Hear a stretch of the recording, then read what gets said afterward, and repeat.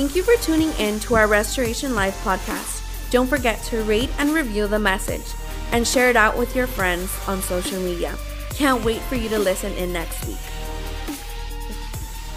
You have your Bibles open to Ephesians chapter 4. You can click on your smart device or app. If you're watching us online, we want to welcome you to Restoration Life. Or if you're listening to us on Spotify, we're honored that you've logged in to listen to today's message.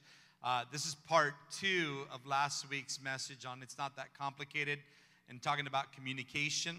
And so we just know that we serve a God that loves to restore families, that loves to restore marriages, that loves to restore relationships. And we have the saying at Restoration Life that no relationship is so far God that God can't restore. We believe that wholeheartedly. And you might say, well, you know what? I feel like our marriage is dead. Trust me when I say God is in the business of bringing dead things back to life. Come on. He's into revival. And we've seen God do a lot of miracles in families, in relationships, in marriages. And we just hope that you'd be open to hear God's word and his instruction. And just learn today on how to make your communication a whole lot better. Because a lot of things live and die on good or bad communication. And we have to realize it today that our words play a key role in every conflict that we're engaged in. And so when words are used properly, words promote understanding and they encourage agreement. When misused, they usually aggravate the offense and drive people farther and farther away. So today, with God's help, through God's word and God's presence, I believe that we can all, every single one of us, improve in our ability to communicate the truth in a spirit of love. Paul writes to the church in Ephesus in chapter 4, verse 15. He says, rather, speaking the truth in love, we are to grow up. We are to grow up. We are to grow up in every way into him who is the head, into Christ. And so what is he saying? He's saying a lot of the way that you communicate needs to mature. How you communicate needs to grow up. Because a lot of us still communicate like we're in high school. And we say things and do things in the midst of disagreement that are detrimental to a godly covenant relationship with one another. And I just want to let you know, if you guys could just pray for Roxanne. She's dealing with vertigo right now. And so she won't be here to really bring all the wisdom from a woman's perspective that she should. So I'm gonna bring it out for her and talk about me in a way that I believe that she would talk about me. But keep her in your prayers. She's dealing with that right now, and just pray for God to speak to us. Can we just all close our eyes and bow our heads? We're just going to pray over this time together and just remove distraction, remove anything that the enemy would try to hinder in your listening ability today. Father, we thank you for today. We thank you for your word. We thank you for your grace. We thank you for your love. Holy Spirit, we know that you're in this place right now because 2 or 3 and even more so are gathered in your name. Father, help us to understand what your word has to say. Help us to apply it to our life and use it in every relationship that we have, because we understand that it's not supposed to be that complicated. But we overcomplicate it as human beings when we allow our flesh to get in front of our spirit. And so, Father, we pray, help us to hear with the ears that you want us to hear with today. And God, in all these things, we glorify you. In Jesus' name, amen.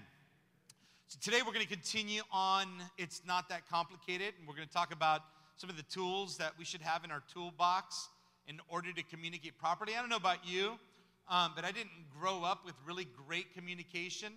The communication that I saw wasn't the kind of communication that I wanted to use in my marriage and in my friendships, And so I didn't learn how to communicate on this level until I found myself being discipled by my pastor and really studying out what the Bible has to say about communication. And I'm just one of those guys that believe that if we just take God's truth and apply it to every area of our life, everything is going to work out for the good. Everything is going to, it might not feel good in that moment, but it's going to work out for the good. And when we think about something working out for the good, we're going to talk about agreement and disagreement. We're going to talk about arguments. We're going to talk about what seems to happen in every friendship. At some point, every friendship experiences the tension of an argument or disagreement or looking at two things differently. And a lot of times we experience this in the context of marriage and parenting and communicating with our parents, communicating with our children, and even grandparenting. Even it goes as far as the way that we communicate on team in ministry as we serve God together. But today I want to look at a couple things that I hope would help all of us walk out of this place a lot wiser and what God has to say about the way that we communicate with one another. And then not just be a hearer of God's word, but be a doer of God's word. And so the first thing that I want to talk to you about today is confrontation. Is that okay? Because at some point, you're going to confront someone with a wrong that they did, a wrong that they said, something that you must have interpreted a certain way, and you're going to confront it. But the first thing that I want to look at when it comes to confrontation is that we should confront constructively and not combatively. If we're going to go into confrontation now, let me just say this. I don't mind confrontation the way some people mind confrontation, and a lot of people, how many of you would say, I don't like confrontation? Raise your hand. I just don't like, come on, raise it high. I need to be able to see it. I don't like confrontation. I don't like being confronted, and I don't like confronting anybody. Raise your hand, real high. Okay, put your hands down. How about those of you that, I don't mind confronting people? Raise your hand. Just quickly, just raise your hand, okay? So it's almost a 50-50 split. You have people that don't mind being confrontational, and you have people that don't like being confrontational. I just want to just kind of pull out some truths that I've learned out of God's word and out of living with my beautiful wife for the last almost 30 years now, and talking about how to confront constructively and not combatively. And to do so, we're going to let God teach us, and so we're going to let the word of God preach today. Ephesians chapter 4, verse 29, Paul says to the church, he says, don't let any unwholesome talk come out of your mouths, but only what is helpful for building others up according to their needs, that it may benefit those who listen. So Paul is talking to a church that's living in a culture and in a time where human beings are enslaved and women are looked at more like property more than anything else. And Paul's trying to teach them some things about communication that we find in the scripture. And he says, don't let any unwholesome talk come out of your mouths, but only what is helpful for building others up according to their needs, that it may benefit those who listen. And so there's nothing wrong with confrontation as long as it's constructive and not destructive, as long as it's constructive and not combative, because Paul is clearly communicating that he forbids us from using communication in a destructive way, that he forbids us to use communication in a combative way. Instead, our words, the words that we use, the words that we speak, should always be used to build up others, to build up one another in love in Christ Jesus. And a great way to avoid abusive communication is to ask yourself, is what I'm about to say going to build them up, or is it going to tear them down? Is it going to restore them and heal them and encourage them, or is it going to belittle them? Are they going to feel attacked? Are they going to feel assaulted? Is it going to destroy their value and maybe even our relationship? And here's the crazy thing. The crazy thing is that we're in the heat of a disagreement. Usually, none of us will stop to think before we speak. And that usually ends up being a massive reason why so many of us get into so much trouble when it comes to communication. Proverbs 12:18 says, the words of the reckless pierce like swords, but the tongue of the wise brings healing. Another way to avoid worthless talk, if I could just say this morning, is to get into the habit of talking to people whom you have a problem with, rather than talking about them to other people. Like, I have a problem, and if I could just vent for a moment. Like, I have a problem if you're in disagreement with anything that I said, but you won't come to me with your disagreement. You'll go to somebody else with that disagreement. I have a serious problem with people that say things behind my back and too cowardly to say it in front of my face. I have a serious problem with anyone that would say anything behind anyone's back that they're not willing to confront them lovingly in order to resolve the situation or issue. I have zero problem confronting people on anything. Like, zero. I don't mind it. I don't have a problem with it. In fact, I look forward to it.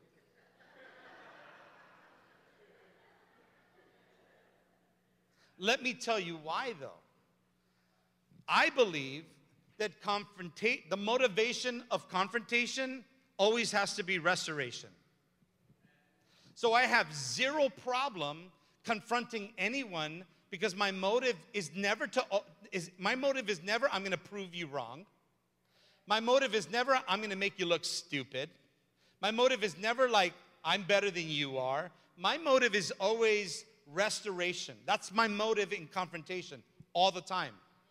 I have no problem whatsoever bringing something to someone's attention that I disagree with, but I'm going to bring it to their attention. And if there's a group of people that are doing it, and there's a group of people that are saying it, then I'm going to go to every single one of them and say it to their face. I don't have a problem with it because my motivation for my confrontation is restoration. Now, if my motivation for my confrontation was destruction, then more likely I'll have a problem with it. Because I don't want to do that. That's not the reason why I want to confront anybody. If I'm going to bring something out into the light, because how many know God doesn't allow anything to stay secret? He always brings it out to the light. My motivation for confrontation is restoration. And I wish that we would stop and think and pray about that more than just jump into I'm going to give them a piece of my mind. Or I'm going to give them a piece of whatever. You know, how about you give them a piece of your heart? And let them hear your heart by confronting them so that there could be restoration and rest in the relationship. And so I would encourage anyone in this room to not talk about someone, talk to that someone.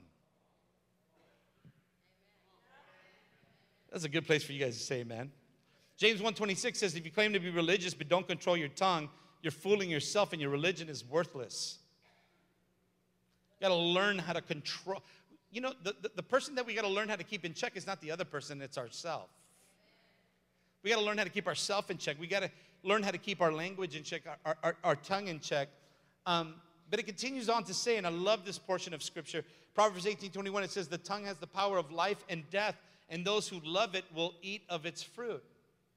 So if you're constantly encouraging, if you're constantly bringing unity instead of discord or division, then the fruit of that, you're going to enjoy it. You're going to enjoy the good fruit of bringing encouragement, the good fruit of speaking life over somebody, the good fruit of confronting something that's hurtful, but with the sake of restoration or the motivation of restoration in the midst of that. And you're going to eat the fruit of that. But if your motive is the flesh, if your motive is to be right, if your motive is pride, you're going to eat the fruit of that as well. Luke 6:27 and 28, Jesus said, but to you who are willing to listen, I say, love your enemies. Do good to those who hate you. Bless those who curse you. Pray for those who hurt you. What is he talking about? He's talking about people that intentionally hurt you. People that intentionally have hurt him. I love what God does on the cross when Jesus cries out, Father, forgive them. They don't know what they're doing. They don't know what they're doing. Now, these are the same people that he's praying for, probably the same centurions that nailed his hands and his feet to the cross, the same centurion that is about to pierce him through his side, the same Romans that whipped him with the cat of nine tails and pressed down the crown of thorns on his head and spit in his face and hit him and punched him and said, prophesy, who hit you, who made a mockery over him. These are the people that Jesus himself is saying, Father, forgive them.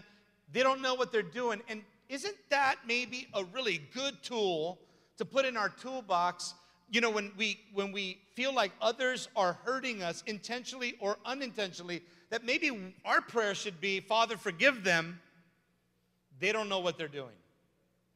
And even if they did, I still forgive them because you forgave me. Come on.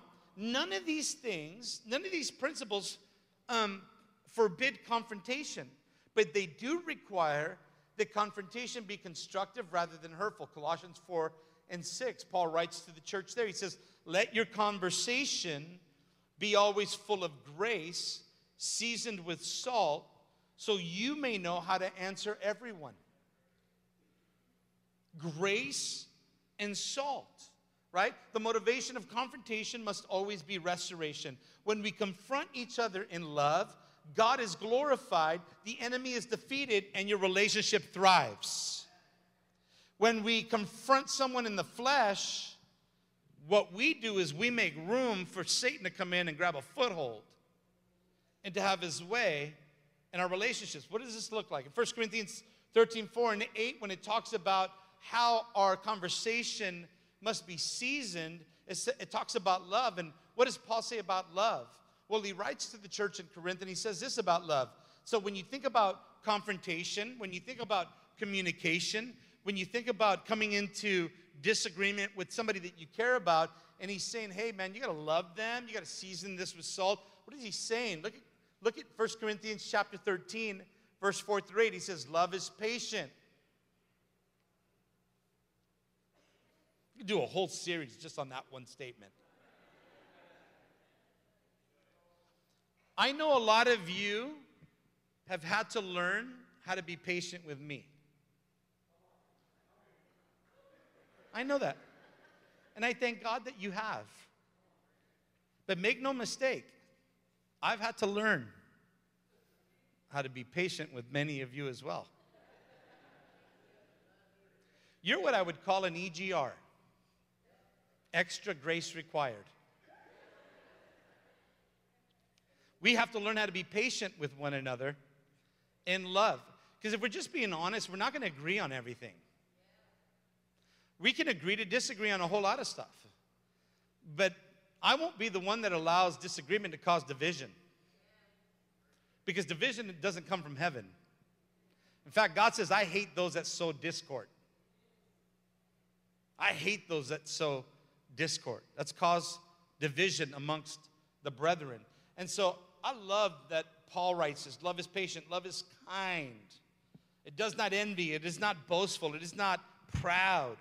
It does not dishonor others. It is not self-seeking. It is not easily angered. Here's my favorite. It keeps no record of wrongs. Love does not delight in evil, but rejoices with the truth. It always protects. It always trusts. It always hopes. It always perseveres. Love never fails. This is the way that we're supposed to treat not just those that are in our immediate family, but it's the way that we're supposed to treat everyone, period. Period. Believer or unbeliever, doesn't matter. We're supposed to treat them that way. God calls us, greatest command of all, to love God and to love others.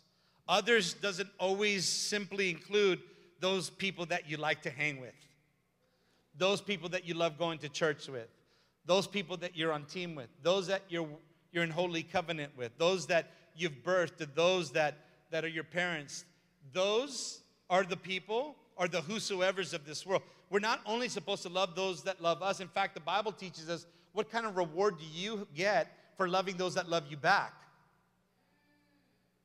But love the loveless. Love the unlovable.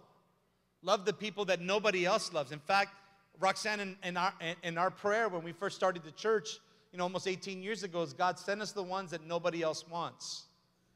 And we'll love them. We'll love them. So welcome home, everybody. Welcome home. I'm included in that. I'm included in that, okay? most times, other people would treat you the way that you treat them. If you're aggressive and overbearing, they'll be aggressive and overbearing. But don't be surprised when you treat people with love and patience and kindness and gentleness, that they might just end up responding in the same way.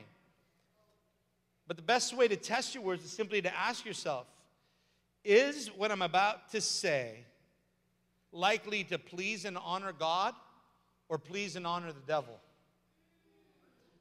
Because if we just took the time just to stop and think before we speak, we might find ourselves getting ready to say something that's going to cost us a whole lot of heartache. And so be careful with your words, because once they're said, they can only be forgiven, but they may never be forgotten. Let me say it again. Be careful with what you say and how you say it. Because, yeah, you may be forgiven for what you said, but they probably will never, ever forget what you said. And it's important for us to understand that when we speak words, we're speaking life or death over each other. Right? Let me just say this to some of the ladies. When you go home and you get into it with your spouse, and then you go to work or you get around your girlfriends and you start talking trash about your husband, you're speaking death over your husband.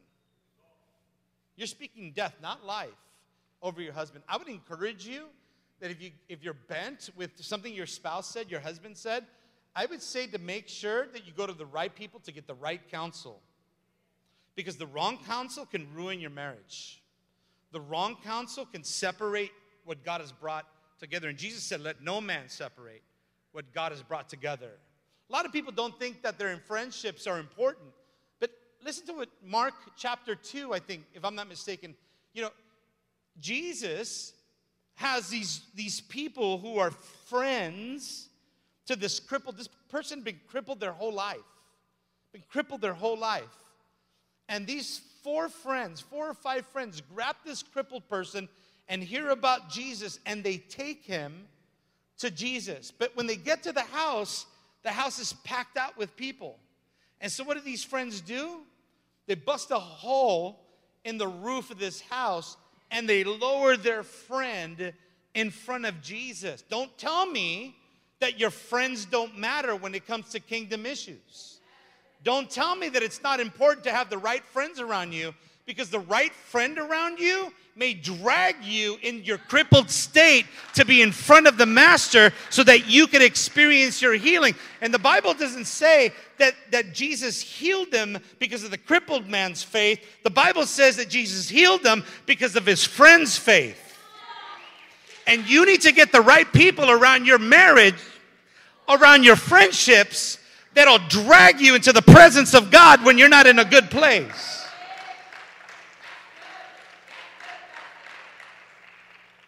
Be careful who you hang with, because the people that you hang with can either encourage a great kingdom marriage or discourage a great kingdom marriage. Mother Teresa said, kind words can be short and easy to speak, but their echoes are truly endless. Proverbs 15:1 says, a gentle answer, it turns away wrath, but a harsh word stirs up anger. So confront constructively, not combatively. If you can't do that, then maybe it's not a good time for you to confront the situation. I've had things brought to my attention where my blood is boiling. And like, I want to confront it right now, but like Roxanne in all her wisdom, she's like, babe, breathe. I'm like, I can't breathe right now. She's like, no, you need to breathe. You need to think about it. You need to walk away. You need to process it. You need to take this before God. And then you can have that conversation, and not until then. So it's a good thing to listen to the wisdom of another godly person to help you confront something constructively and not combatively. Because if you can't confront it constructively, then maybe you shouldn't confront it in that moment. I would say come back to it. Don't brush it under the carpet, because that's not going to help you later in life. But to confront it at a time when everybody's in a good place, when they're on the hilltop of revival, right? And go, hey, can we just talk about some of this stuff? Because I don't think this is healthy for our future and our relationship. Roxanne would tell you, if she were here, that we've had to confront a lot of things in our marriage and confront a lot of things with our parenting and confront a lot of situations with our finances and just our spiritual walk with God that are not easy conversations to have. They're not easy conversations to have, but they're constructive in the sense that we're going to grow from this conversation. We're going to come out of this together as a unified marriage, and the enemy is going to be defeated and God's going to get all the glory. But we got to do it, and we got to discern the right time to be able to do this. So again, first, confront constructively, not combatively, because the motivation for confrontation is restoration. If that's not your motive, then maybe you should keep your mouth shut. Maybe you should just zip it. Zippity-doo-dah. You just zip it away, right? Sometimes you need to ask yourself, are the words that I am about to speak going to be more fruitful than the silence that I can keep? I don't even remember what I just said. Hopefully you guys wrote it down. Ask yourself that question. Is my word or the thing that I'm about to say, is it going to carry more fruitfulness than just me just keeping my mouth shut? You got to ask yourself, because sometimes the best thing that you can do is to not say anything. Is this okay? Because sometimes you want to say a whole lot, and what you say doesn't make any sense. Like, do you understand the words that are coming out of my mouth? Nobody understands the words that are coming out. Sometimes staying quiet is a lot more godly than saying something. Because you can get yourself into a lot of trouble by saying something that you say you didn't mean. Well, let me just say this. If you're ever in the heat of an argument and you say something and then later on you try to take it back, it's too late, right? You may be forgiven for it, but they're not going to forget. And when you say, I didn't mean that, you sound like an idiot. You said it because you meant it. Because out of the heart, the mouth speaks. And you might be upset, and you may be aggravated, and you may be mad. Is this helping anybody? You may be frustrated, and you may be disappointed, but you said what you meant. That's the reason why you said it. Now, maybe, just maybe, you shouldn't have said it. You meant it, but you knew you should have never let it get out of your heart. You probably, what you really meant to say is like, I didn't mean that. I shouldn't think that. I should give this to God, but it came out because that's what I'm feeling. Instead of saying, I never meant that. I was just being exaggerated. I was just, in the heat of the moment, you say things you really don't mean. No, in the heat of the moment, you say exactly what you mean. Some of you are getting into more trouble right now. But again, the whole motivation is restoration. And so the reason why I'm confronting you with all of this is because I want you guys to be restored. I want your marriages to be restored. I want your friendships to be restored. I want the relationships with your employees and your neighbors to be restored, your siblings to be restored. I think we overcomplicate it. But if we can just respond out of the Spirit instead of the flesh, we'll find ourselves in a much better place. Okay? So again, Colossians 3:17 says, and whatever you do, whether in word or deed, do it all in the name of the Lord Jesus, giving thanks to God the Father through him. Wives, submit yourselves to your husbands as it is fitting in the Lord. And husbands, love your wives and do not be harsh with them. So number one, right? Confront constructively, not combatively. Number two, we have to be quick to listen. We have to learn how to listen, right? The second element of effective communication is listening carefully. Only got 6 minutes. Okay.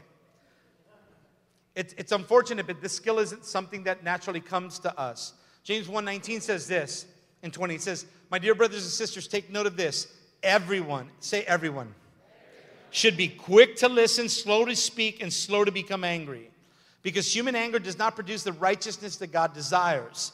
And so you should only speak when your words will be more fruitful than your silence. Okay? That's when you should speak. Proverbs 21:23 out of the Message translation says, watch your words and hold your tongue. You'll save yourself a lot of grief. And all the men said, hold your tongue. Bite down on that nasty little rudder. This is the hardest thing to do in the midst of an argument, right? And we need to focus and really hear what the other person is saying, because here's what Scripture says if we don't do it. It says in Proverbs 18:2, it says, fools have no interest in understanding. They only want to air their own opinions. Here's where I get bent out of shape in watching a couple disagree in front of me, and then us trying to confront it in a way that's constructive with the motivation of restoration. Let me just give all the men a really great insight. When you're silent, be careful of what your face says. Because sometimes your face is yelling back disagreement when she's venting her heartache. Like, one of the worst things, husbands and wives do it too, right? You're not exempt from this. But one of the worst things husbands do is in a counseling session, they're sitting there and they're listening to their wife, and they may be listening to me, and they're sitting there and they're doing this.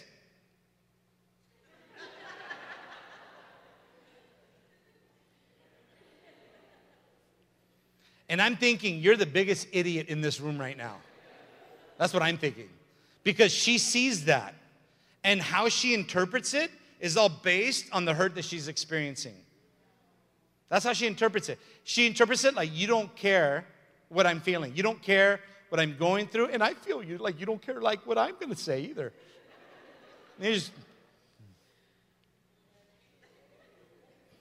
And you think you're being silent. You're not being silent. You're yelling right now. You're yelling.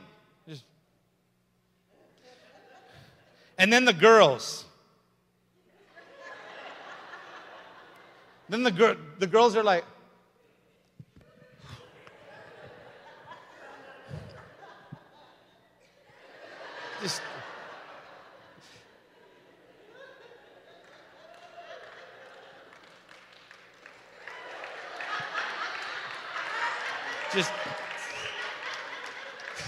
just why? You're saying a lot more with your silence than you are with what you're saying. And how is that constructive in relation? Is this okay? You guys, is everybody all right? So the writer of this proverb says, fools have no interest in understanding. You know what a fool is like? A fool is like saying, you know, what you say makes no sense and I just don't care. That's what a fool is like. A fool is like I'm going to tell you what I'm thinking regardless of what you feel. That's a fool, right? So, and that's what we often do in fights. We're not trying to understand the other person. Really what we want is we want to be heard. Now I don't know how popular this was in California or in the East Coast, on the West Coast, but in Brooklyn, as a kid, we used to play double dutch, jump rope, right? It was just like, I guess, the regular singer jumping rope, right? But a conversation is a lot like this when it's an unhealthy conversation, and that is like the person is speaking, and it's like the rope's going, and you're just like, you're looking like I'm gonna jump. I'm waiting for my opportunity. You're just waiting for the opportunity. You're just waiting for the opportunity to jump in and let them have what's on your heart. Right? We do this. We're like, oh, there she goes. She can take a breath. She can take a breath. And you know what? You jump in. And we do that. Right? You have zero intent in understanding. You're just looking for an opportunity to share your opinion. That's not listening. It's not listening. Listening has an intention of understanding. And you can't process all that while you're waiting to jump in and give them a piece of your mind. Right? So Roxanne and I learned how to do this early on in our relationship. I don't know what anybody else calls it. We call it copy and paste. We call it copy and paste in an argument. I don't know if anybody has ever done this, but like, let's say Roxanne comes home and she's like, honey, you put that monstrosity of a truck in our driveway and leave no room for anybody. We have to pull out, groceries and children and 20 dogs. We have, and you just have to pull up and, just come inside the house. And just, whatever. That didn't really happen. I'm just saying it didn't happen. I'm just using it as an illustration, okay? And the way that I copy and paste is like, okay, let me get this. Let me understand this right. What you're saying is that I'm being insensitive because I put my truck in and you guys are carrying a lot of stuff and it's causing you a lot more work. And I just want to apologize for that because that was not my intention. But if that's what you're saying, I'm sorry. I'm sorry. And that's the end of the argument. Like, it doesn't go into dinner. It doesn't go into the series watching on the couch. It doesn't go into our bedroom, and it doesn't stay there until the morning. It's like, hey, is this what you meant by what you said? And if it's a yes, I'm sorry that that's the way you interpret it. It might not even have been what I meant when I said it. But if it was misinterpreted, then I'm sorry that the way that I presented it was misinterpreted. Okay? Let's just move on. Now, if you're just going to go and hammer the point home and tell me like 10 times the same thing, then we're going to have a little bit of a problem. Because after I say I'm sorry and I won't do it again, and I'm good, you good, I'm good, we're good, let's move on. And then later on in the day, if you get historical with me, I'm going to be the one that gets hysterical with you. You understand what I'm saying? Because once it's been dealt with, it's been dealt with. Come on, somebody. It's under the blood. It doesn't need to be brought back up. It doesn't need to be a wedge in our relationship. It doesn't have to come up in your text messages. It doesn't have to come up in your emojis. Stop sending me your little poop emojis because I don't feel like that right now. I feel like the little heart emojis for you, right? So even though you're upset and even though you're angry and even though he or she is kind of being you-know-what to you, you have to be gentle and kind using all the fruit of the Spirit that you can in that moment. Right? Galatians 5:22 says, but the fruit of the Spirit is what? Love, joy, peace, forbearance, kindness, goodness, faithfulness, gentleness, and come on, somebody, self.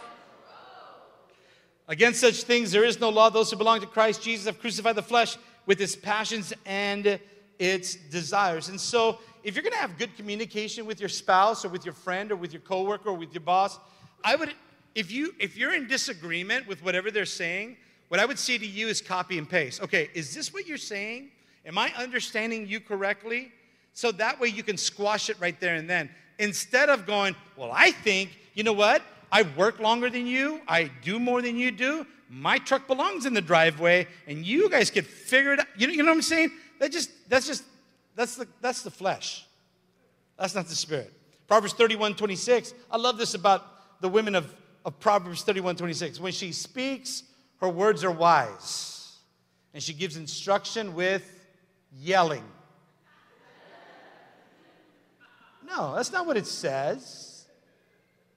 It says that she gives wise instruction and she gives it with kindness. So being quiet and patient while listening does several things. Number one, it demonstrates genuine humility. Remove pride out of the equation. Number two, it shows that you realize that you don't have all the answers sometimes. Number three, it tells the other person that you value his or her thoughts or opinions and perspectives. Romans 12:10, Paul teaches, he says, be devoted to one another in love. Honor one another above yourselves. Again, I'm going to keep hammering this scripture home. Ephesians 4:2, be completely humble and gentle. Be patient, bearing with one another in love. This is the way that we're supposed to treat one another.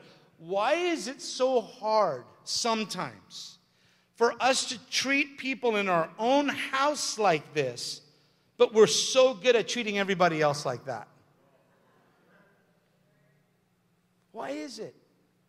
Because we become familiar to each other. And we stop honoring one another above ourselves. 3 common problems that hinder us from waiting while others talk. Number 1 is jumping to premature conclusions. How many have ever been guilty of that? Like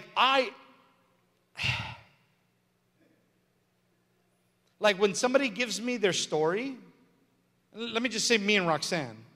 When she starts to share something, immediately I'm going to fix this mode comes on. Right? Because I want to fix it. I'm a fixer. Right? You have a problem, I'm your solution. I'm going to fix it for you. I'm going to help you navigate this. And a lot of times, what I've come to find out is that Roxanne doesn't want me to fix anything. She just wants to be heard. She just wants me to know what she thinks, how she views it, how it makes her feel, what she understands, and she just wants to know that her husband is validating her perspective. I don't have to come in and fix it. I don't have to come in and have the answer for it. Sometimes she just wants to vent or purge, and I'm the person, because I'm her best friend, she's going to do that with me. But me, I like to fix things. I like to work things out. I like to communicate on how to be able to navigate this stuff. And a lot of times, she doesn't want me to fix it. And so a lot of times, when she starts talking about something, I'm like, listen, just, you don't have to go any further. I got the answer. She's like, I don't need the answer. I just want you to listen. And then it's like, but then why tell me if I can help you fix it? Well, because I don't need you to fix it. I just need you to listen. Listen. Another thing that I found myself doing, and again, I'm just throwing myself out there, whenever I felt like I had the answer for whatever they were talking about, or she was talking about, or they were talking about, I just jump in and interrupt them mid-sentence. Let me finish. Right? While they're speaking, the human mind can think at least 4 times faster than a person can talk. And so a lot of times what we find ourselves doing is interrupting others mid-sentence or in the midst of them communicating why they did or how they saw, what they saw, and we cut them off and we don't really know the whole story. And so stop interrupting. Don't jump to premature conclusions. Listen and learn to be comfortable with silence. Learn to be comfortable with just being silent. After carefully listening, agree and acknowledge that what you know is true, and you're going to show the points of disagreement. But again, it's going to be for restoration, not for separation. Did you hear that? A lot of times, let me just say this. There are a lot of times that Roxanne and I will get into an argument, and in my flesh wants to be right. It wants to be right. In fact, like I think a lot of times it is right. And I think a lot of times she is wrong. And I could say that because she's not here. 9 out of 10 men believe that their wives are usually right. The 10th one could not be found. He was the only one that thought that, no, they're not always right. Anyways.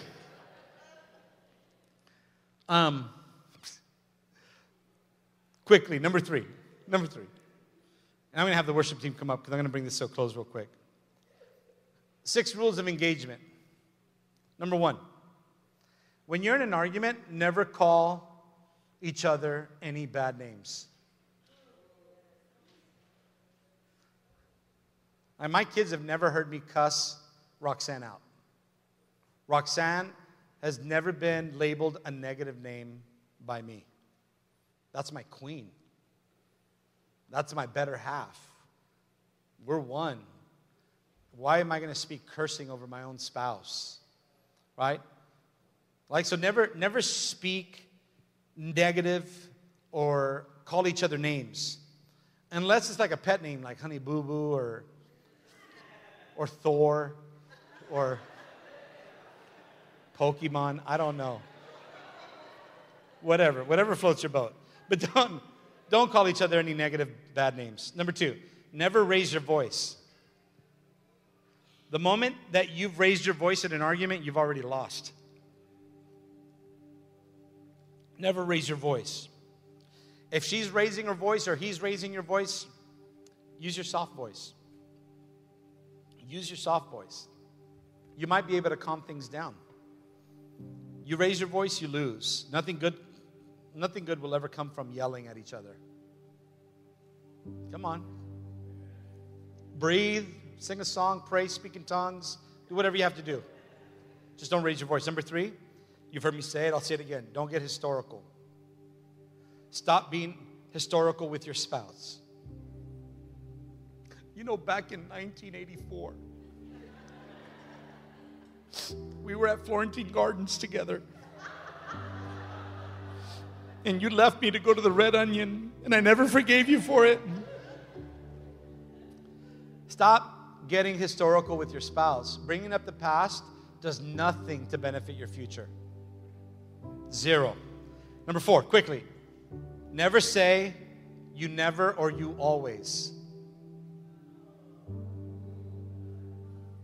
Hyperbole speaking isn't good for your relationship.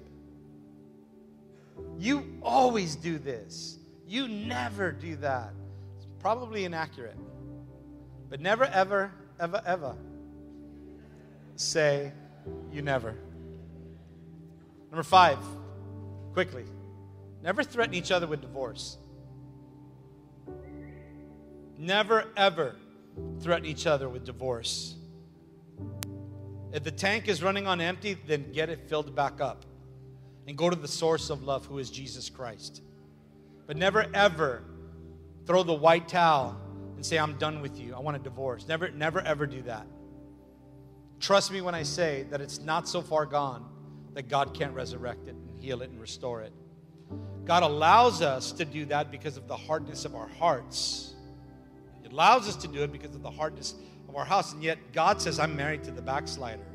You know who the backslider is? The backslider is the one that decided to prostitute his relationship with God and give his heart to something else. And yet God says, I won't leave you or forsake you. I'm married to the backslider. God is into restoration of marriages and relationships. So don't ever, ever, ever use or threaten with divorce. It's uncalled for, it's immature, and it's a low blow. Remember that you and I are couples that never give up on each other. We're not going to fight against each other. We're going to fight for one another in Christ Jesus. And 6, lastly, my 6th point, finally, very, very important, one of my favorites. When you're in a fight, never, ever, never, ever quote your pastor. Ever. Don't you ever put me into one of your conversations. The devil is a liar. You got yourself into that mess, you're going to get yourself out of that mess. Don't be like, well, I talked to Pastor Eddie and he said that you need to submit. You are a liar. Don't ever throw your pastors under the bus. Just need to throw that in for the pastoral team. Right? Well, I talked to Pastor Mitch and he said that you're just carnal. You're just in the flesh. You just need to start living in the spirit. Don't use us. You should be like, I know what the Bible says. I shouldn't treat you harshly. I'm sorry, honey. I repent. I love you. Right? Get yourself out of it. Lastly, what we're going to do together with the help of God is that we're going to learn how to handle our anger righteously. Righteously. Where it's right standing with God. You know, the Bible says it's okay to be angry. Just don't sin. Just don't sin while you're angry. Hanger. Some of you are hangry right now. This is so important. James said everyone should be quick to listen, slow to speak, and slow to become angry. There are some things that you've just got to learn to let go. And we have that saying, right? Let go and let God. Right? So I said to you earlier, I don't always have to be right. In fact, there are a lot of times that I believe that I'm not wrong, that I'm actually right. But what I want is peace in my family. So for the sake of peace and unity, I'm going to ask my spouse to forgive me, even though she may be at fault.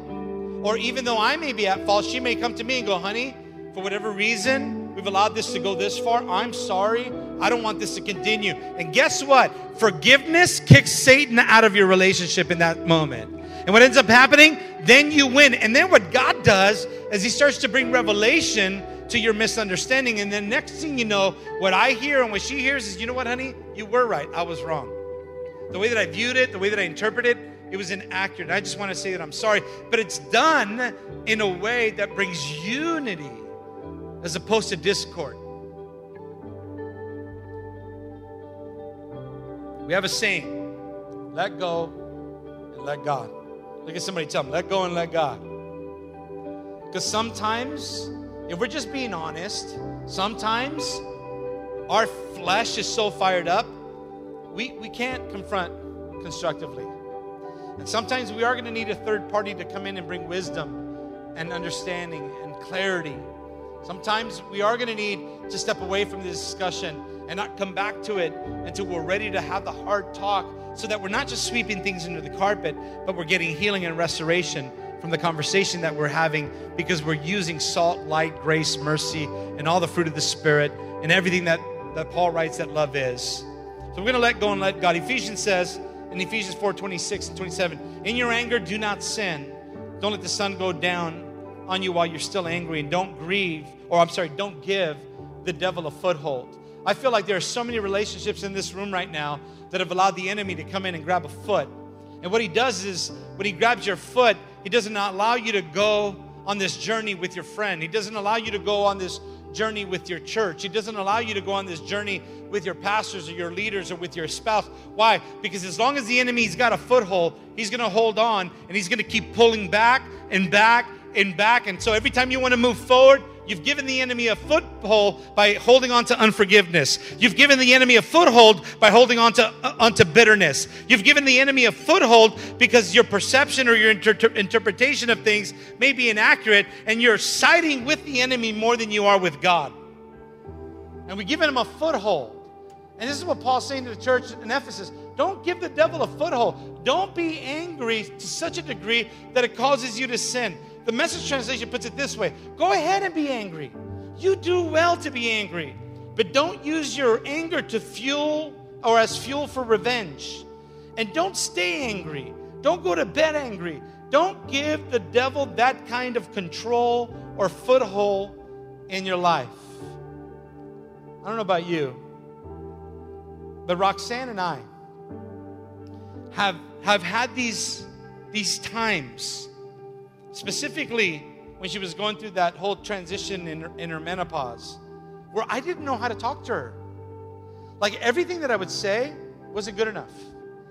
However I approached it was just horrible. And again, I still didn't know what was going on. So of course, that whole thing happened where I was like, I don't even know who you are. Like, what did you do with my wife? And she was like, Google it.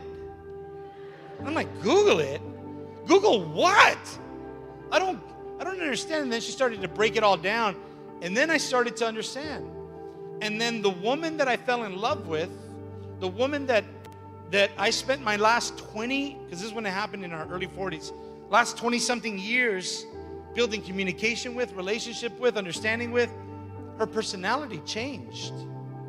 The way that she was with me changed. And it wasn't her fault. It was this chemical thing that happened in her body because of the wicked decision Eve made, in the Garden of Eden so long ago. But she was going through it, and as her husband, I couldn't be just like, well, forget you then. I don't want to be in this relationship anymore. I wasn't going to do that. I needed to listen with the intention of understanding so that I can learn how to communicate differently in order that we can live in harmony as one in Christ Jesus. And what ended up happening, it took us some time, but we got there. It took some time on relearning how to talk. And so now, or back then when she was going through that whole transition in her menopause, like I didn't know this, but she would feel it come upon her, right? Like a legion of demons. Like it would just, I'd be sitting and we'd just be talking, and all of a sudden she'd look at me, she goes, it's here. And I'm like, Okorobobosata. No, I knew now I know that I have to put my arm around her and bring affirmation to her and go, honey, I'm here. We're going to get this thing through this thing together. You're not alone in this. I understand what you're going through now. Let me help you. How can I help? And you know what? The more I did that, the less and less she manifested. No, the less and less that happened. See, you should have came to church today. I'm just kidding, babe. So in closing, Ephesians 4:32 says, be kind to each other, tenderhearted, forgiving one another, just as God through Christ Jesus has forgiven you.